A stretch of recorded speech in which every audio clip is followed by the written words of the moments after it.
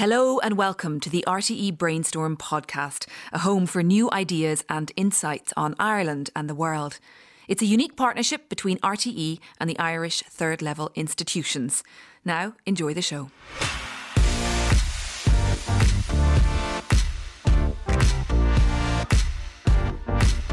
Hello. Scientists keep telling us that getting good quality sleep at night time helps prevent cancer, it's good for our hearts, it improves our memory, helps prevent stress, and generally makes us all feel pretty great. So why is it that so many of us are getting so little sleep? Then instead of prioritising it, we're staying awake longer, getting up earlier and squeezing the night into a shorter and shorter period. A candy-colored clown they call the Sandman tiptoes to my room every night, just to sprinkle stardust and to whisper, go to sleep, everything is all right. Well, we're going on a journey into the world of sleep with two researchers who want to persuade us all to celebrate nighttime sleep by spending more time doing it. Into the magic night, I softly say. Samantha Dockery from UCC and Giles Warrington from the University of Limerick, you're very welcome to Brainstorm. Then I fall asleep to dream my dreams of you. Samantha, how did you sleep last night? I didn't sleep that well, actually, Ella. I was thinking about all the things I had to do today, including coming in. And at the end of a day, what I would usually do is think, that's what I've done today, and not think so much about the next day. And last night I spent a bit too long thinking about what I was doing today, so I didn't sleep very well. And Giles? Not that great, actually. And normally I sleep pretty well, but I've just come back from a few days off, and you get back to work and there's all the chaotic things going on. So it was kind of those things going through my mind. So I really wasn't practicing what I preached last night, which is kind of bold. And do you have a memory of the best night's sleep you've ever had? I think I would have a lot of good night's sleep, and I think it's very much when you have a good routine. I think it's in your own bed, and you're in that normal sleep routine. You're going to bed at the same time each night, and there's not too many external stresses that play on you. I think it's when that gets disrupted, when you've been away and you come back and things going on, is when you get the bad night's sleep. So I think if the routine is there, generally I think I have a fairly good night's sleep. And you keep a notebook by your bed, don't you? Yeah, I think it's a useful tool. So I'm a kind of reflective person. I think one of the things why people don't sleep well at night is there's a lot of things going on in their mind. They think about maybe what happened in the day, what they did well, what they didn't do well, what's going on the next day. So I just think a very simple thing is just a paper notebook. It's by the side of the bed. Maybe for 10 minutes you just reflect on the day, what went well, what could you improve on. If there's any kind of key things you want to think about for the next day, but then you park it, you close it, you put it away, and it helps to declutter the brain a little bit. You're just starting that process. You're getting ready for sleep. Samantha, you're a lecturer in the School of Applied Psychology. You've had experience in Australia, in Penn State University in America, City University in London. I understand that you locked into the idea of sleep as something that's a real major factor in our physical and mental well-being when you were looking at the mental and physical health of teenagers. Is that correct? That's right. I became interested. So one of my central areas of interest is how teens grow well. And they grow well in lots of ways, but they need to sleep to do that. And so I was working with just over 100 teenagers in the States and having them describe what was a good day, what was a bad day. And just as an aside, I was thinking, well, how does that affect their sleep? Why should I have to control for this if I'm trying to understand their psychological well-being, their physical health?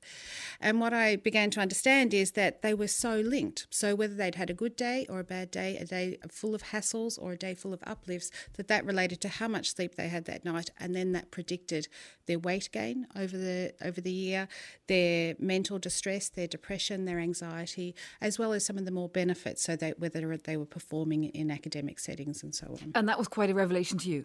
It was, actually. So it was some years ago, and we were just really at the beginning of understanding how important sleep was. So I think we're at that stage now where we understand its importance, but we still know so little about it. And it's interesting, Giles, isn't it? Because the big question, I suppose, is why do we sleep? But as Samantha said, well, we don't really know, do we? That's the fascinating thing. And I think if you look at the research over the last few years, it's really exploded. lot of theories and concepts out there, but we still don't really know. There's a number of theories out there, kind of going back to kind of the evolutionary idea as being one of the starting points, that the caveman, during the nighttime, they wanted to protect themselves from the predators, so they'd lock themselves away in the caves and be protected. There's this idea of inactivity. So at a period of at nighttime, when it's difficult to gather crops and food to eat, you want to be inactive. I think more compelling in modern society would be restorative. So in other words, you sleep, you restore mental function, physical function. We know that, for example, athletes, when they train, it's during periods of rest, recovery, and particularly sleep is when the adaptations occur, not in the training sessions itself. And then finally, there's kind of brain function, neuroplasticity. And we know that, for example, young babies, they sleep more, because they need that. So in other words, they're developing their nervous system, etc., over the course of sleep. So I think the latter two are probably the most important. So what you're saying is it's wrong to assume that sleep is rest. It's a very active period. It's absolutely an active processing, restoration.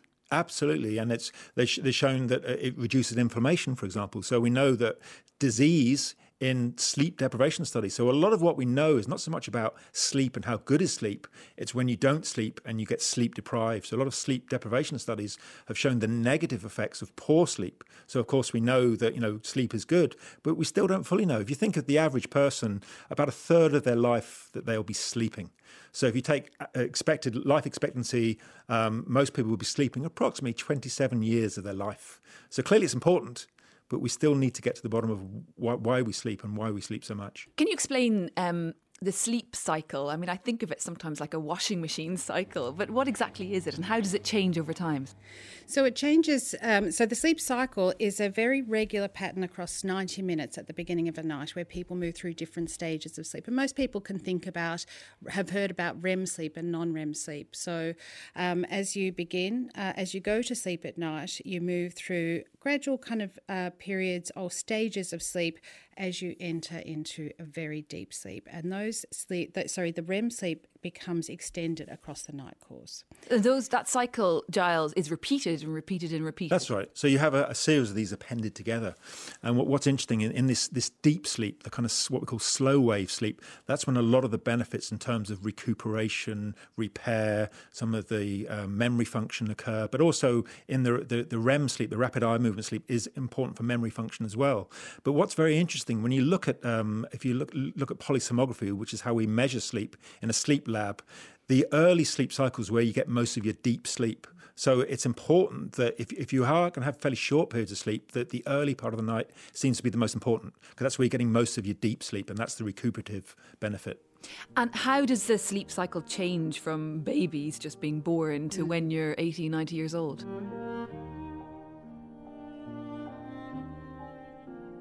So generally with babies, it's shorter. So as Samantha was saying, a typical cycle is around about 90 minutes. It varies slightly.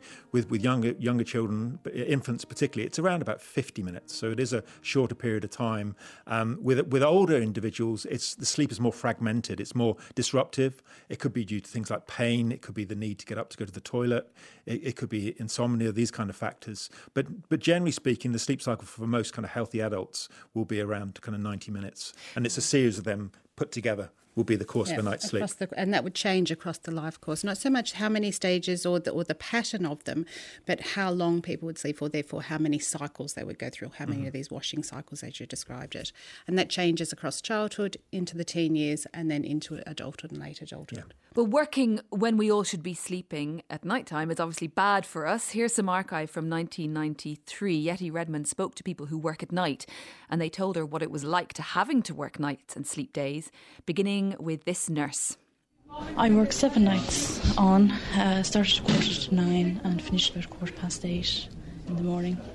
Find the hours very long, very draining. Towards the end of the week, you're very, very tired. You're emotionally tired as well as being physically tired. Nighttime work takes out your whole day. You work during the night, you go home whatever time you get home, but I get home at 7:30, 8 in the morning. You're usually wired to the moon for an hour or so you're not getting to bed before 9. Whenever you get up in the afternoon or late or early evening, you get up, you're wandering, stumbling over the furniture. You may eat or you may not. I personally force myself to eat, even though I don't feel like eating a lot of the time. That's one of the big problems about night work. But you're hanging around, waiting to go back to work again. I had an experience years ago on nights when my family were very small, and the job I was working in another newspaper, we were having terrible problems with the press, and myself and my friend went nearly 30 hours right through without any sleep or whatever, and got the machine sorted out, fixed up and everything. So I got home eventually, and I was asleep about 4 hours, and my 5-year-old daughter came in and woke me up on her way out to school after about 2 hours sleep. And I said, Jesus Louise, what are you waking me up for? You know I've only just gone to bed. But Dad, I haven't seen you. I just want to say hello. And all of a sudden I said, Jesus, there's something wrong here. You know, so from then on, that sort of woke me up, like, you know, I said, right, in future, there's no way I was going to work hours like that. The horrors of working through the night there. Giles Warrington, why is it so bad for you to work through the night? And what is the biological driver of that? Well, I suppose the main thing is this sleep-wake cycle. So the circadian rhythm is often called the circadian clock, or the body clock. And it's associated with the light-dark cycle. So what happens when you have daylight, bright light, daylight, that gets into the eye, into a central part of the brain, and that has a key role to play, because what actually happens is that stimulates you to stay awake. So we often encourage people in the early morning to have bright daylight for that stimulus. But as the day goes on, what happens is you get into the darker period and there's less light, and the pineal gland is then stimulated to release this hormone called melatonin. And melatonin is associated with the need to sleep and heightened kind of drowsiness and requirement to sleep. So obviously, if you're a shift worker and you're working in artificial light, for example, that's telling your brain different things. So you're effectively out of sync. And if you fight against your body clock and you fight against this sleep pressure, what are the consequences? And I'm thinking of things like cancer. Oh, absolutely. I mean, for example, again, a lot of the work relates to shift workers, particularly night shift workers. So there's higher incidence of cancer, Alzheimer's, obesity, diabetes have all been shown to be affected. And interestingly, the World Health Organization fairly recently came out with a statement that for night shift workers, it's probably a likely carcinogen. So there's a strong association between cancers in night shift workers, way above what you'd normally expect to see in the general population. And Samantha, when it comes to your body clock, I mean, everyone has a natural body clock that they're born with. Right. Some people are more inclined to wake up early in the morning and feel okay. Right. Like me. Other people are inclined to not be okay. The owls, yeah. We think I wilt at night time. Yeah. How do you keep your body clock healthy, if that's the right question to ask? I mean, how do you make sure that the body clock is performing at its peak? I think one of those things is to align with when you're doing things with when your body clock is, and that's often something we don't have a lot of control over. So we would often use measures to ask people or to tap into, are they a morning person or are they an evening person? And what we find is that we can ask a simple question: are you more alert in the morning or the evening? And that's just as telling as doing a 20 item measure. And if once people know that, they can start doing their activities that are most important at those times, if their world allows them to, if their work, if their school allows that. And for most of us, it doesn't quite work that way. And for people, Giles, who are not morning people, getting up in the morning is the equivalent, is it, of waking me up at 4 a.m. and asking me to work? I mean, you're just in a fog. Absolutely. And I suppose a hobby horse of mine is the adolescent. Is that a lot of parents would look at their kids wanting to go to bed late, get up late, as being lazy. In fact, that's incorrect. There's a change in these two sleep systems. There's a delayed response. So they want to go to bed later. And this is primarily due to hormonal factors, but there's also through things like light. And I suppose a big issue is things like blue light from phones, etc., would be an issue. But there are hormonal factors. So they want to go to bed later. They want to get up later. But what's happening is they're encouraged to go to bed earlier. They have to get up early in the morning to go to school, to study, where we want them to excel.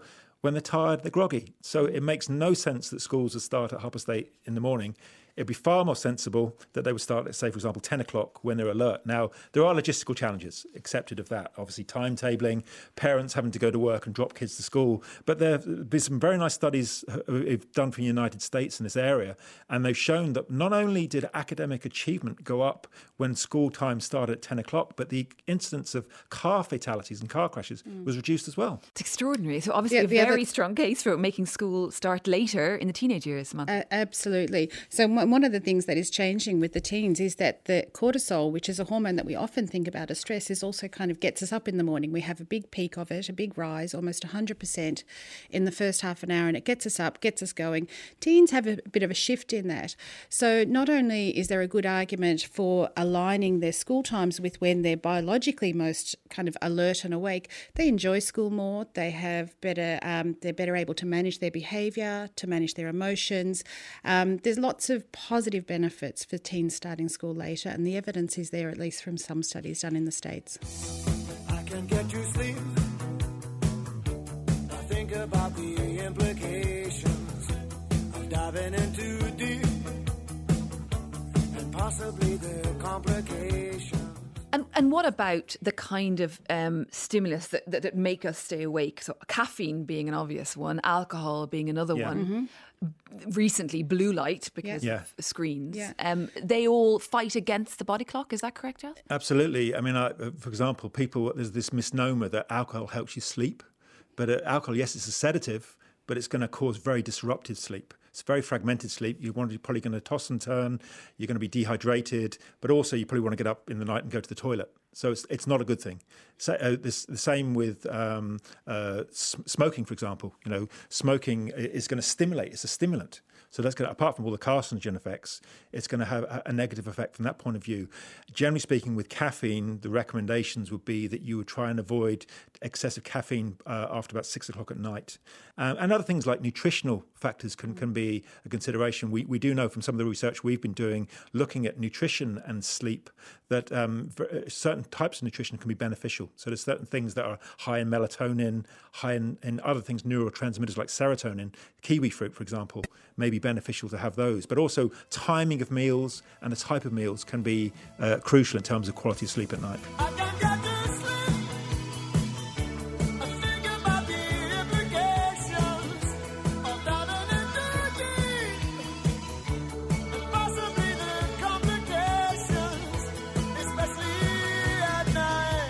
So it's not necessarily what you eat, it's when you eat and when you don't eat? I think it's what and when. What and when. Yeah.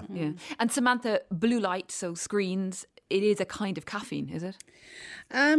I think the evidence is a bit mixed, actually. So especially more recently, as many people have either installed blue light kind of blocks on their screens, or many new devices come out with that.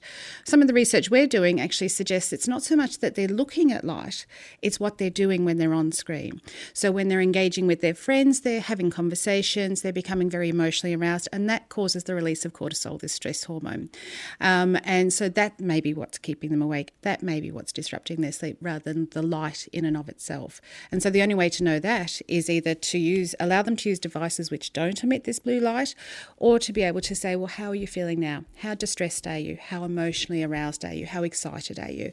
And it is different when they're not watching things on screen or engaging on screen than when they're reading a book. Well, if your social life affects your sleeping pattern, you could potentially be suffering from something called social jet lag. And while it may be tempting to have a lie-in at the weekend to compensate, is it worth it? Dr. Andrew Coogan of Maynooth University explains a bit more. Social jet lag is essentially the difference between when we wake up because of societal or work demands versus the time that we should be waking up according to our own physiology and biology and our inbuilt 24-hour circadian clock. Now, thankfully, on work-free days, so days that we're free from other social and work commitments, our wake time is actually more naturally dictated by this intrinsic circadian clock.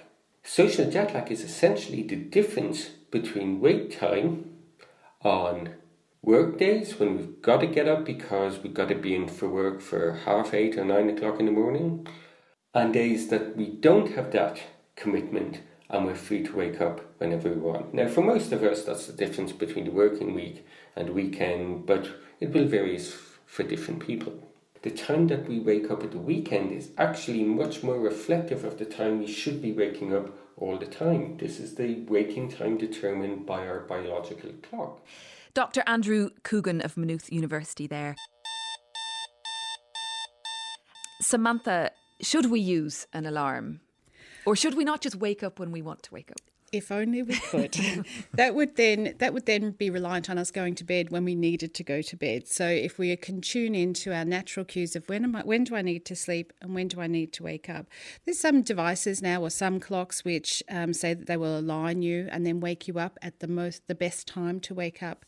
Not so much when you're rested, but which stage of the sleep cycle you're in. I think most people do need a prompt to wake up, but most of us, if we don't have an alarm clock, we have something else. We have the birds outside the window, we have the rising sun, we have the sound of the streets and kind of those kinds of things which are our natural time setters and which will help us. A gentle breeze from Hushabye Mountain softly blows or lullaby. But I think as well, probably the key thing is going to be the good sleep hygiene practices. I think is going to be first and foremost, simple things that you can do. I mean, one of the things I always say about sleep, it's free, but we don't take advantage of it being free. So, the room, it should be cool, it should be dark, and it should be quiet. And there should be no nesting habit. So ideally, there shouldn't be big plasma screens on the wall and this kind of thing. The bedroom is there for sleep. So it should be your sanctuary. And I think another important thing is trying to get into a routine, and Samantha would have mentioned that, is that you try and go to bed at a similar time each night if you can. Now, I know I'm going to sound a bit of a killjoy, but you should try and go to sleep at the same time and rise at the same time. But I know people will try and kind of catch up at weekends. I would try and avoid that to a certain degree. Can you catch up on sleep? No, you can't bank sleep. You can't bank sleep. So if you're sleep deprived, you can't bank it. Or if, for example, if you know you're going to be going for a period where you're going to have less sleep, you can't have a number of days beforehand to try and bank it, if you like. Samantha, what about the link between poor sleep and mental health? What is that relationship? So it's been demonstrated to be very strong at all stages of the life, for children, for teens and for adults. So we know that when people have poorer sleep, particularly if it's prolonged over many weeks, that they will start to have difficulty regulating their emotions, so just managing themselves in day-to-day kind of interactions. But over the longer time, it may put them at greater risk of depression, of anxiety, and just living a good and happy life. And sleep is directly related to that. I mean, I was interested to read that if you take a teenager who is genetically inclined towards bipolar disorder, for example, before they are clinically diagnosed, before they show any of the symptoms, they will exhibit abnormal sleep patterns. I would say there's some intriguing evidence that there may be something different around for people who have an existing vulnerability. But when people have a vulnerability to mental ill health that is long-standing, there are lots of ways that we can see it. So we can see it in their ability to manage their emotions in childhood, as well as we could if we were to put them through an fMRI and look at how their brain is working. And so there's a shared vulnerability for mental health as well as physical health, and sleep is a physical as well as mental health behaviour. And is it the case that when it comes to sleep and mental health, there are neural circuits in the brain that overlap in any way? There's some evidence, and I'd be very cautious about that, because so much of what we understand about the neural circuits or what the brain is doing when people are asleep actually doesn't come from people at all. It comes from animals. Mm-hmm. So understanding an animal's emotions and an animal's drives and the way their brain is working is very, very different to how the human brain works. With, I suppose, advances in equipment and technology, we're more able to do that, and it does suggest that there are patterns of sleep or actually patterns of poor sleep that are linked with poor mental health, and whether that happens early in life or is accumulated across the life course. Samantha, finally, when it comes to sleep hygiene, we hear all of the recommendations, mm-hmm. Put your phone away, mm-hmm. keep it nice and cool and all the rest. But when it comes to the day, what can you do during the day to try and give you the best chance of having a good night's sleep? I think that also comes down to sleep hygiene, but we would say be active. Get out in the morning, in the daylight. It's one of the challenges in living in a country such as Ireland in the wintertime, I would say, so that you need to have good, strong light in the morning, and whether that comes from the sun or whether that comes from some other forms that we might be using now, technologies, to be active, to have a sense that you've achieved something that day, no matter how small. I think a sense of completion of the day, a sense of achievement of even the smallest task can help people feel that was a good day and now I'm able to sleep. And Giles, I was reading about the invention of the light bulb and it just being the sort of the death of sleep for all of us. What about the light bulbs in our houses and the kind of lights that we use and how we should change as we get closer and closer to bedtime? Yeah, so obviously adjusting light would be advisable. And I think, the electrification of the world, that's certainly a factor. Because if you look at the time that people sleep, so going back to kind of the 1940s and earlier, the average adult was sleeping over 8 hours. Now we're down to about 6.8 hours. Close your eyes on Hushabye Mountain. Well, you can read more about sleep on rte.ie/brainstorm. But for now, Samantha Dockery and Giles Warrington, thank you both very much.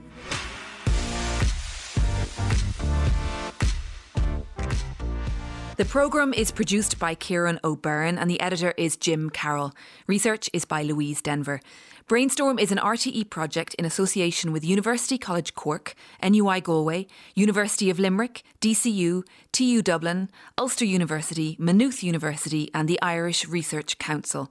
This programme is available as a podcast from rte.ie/brainstorm.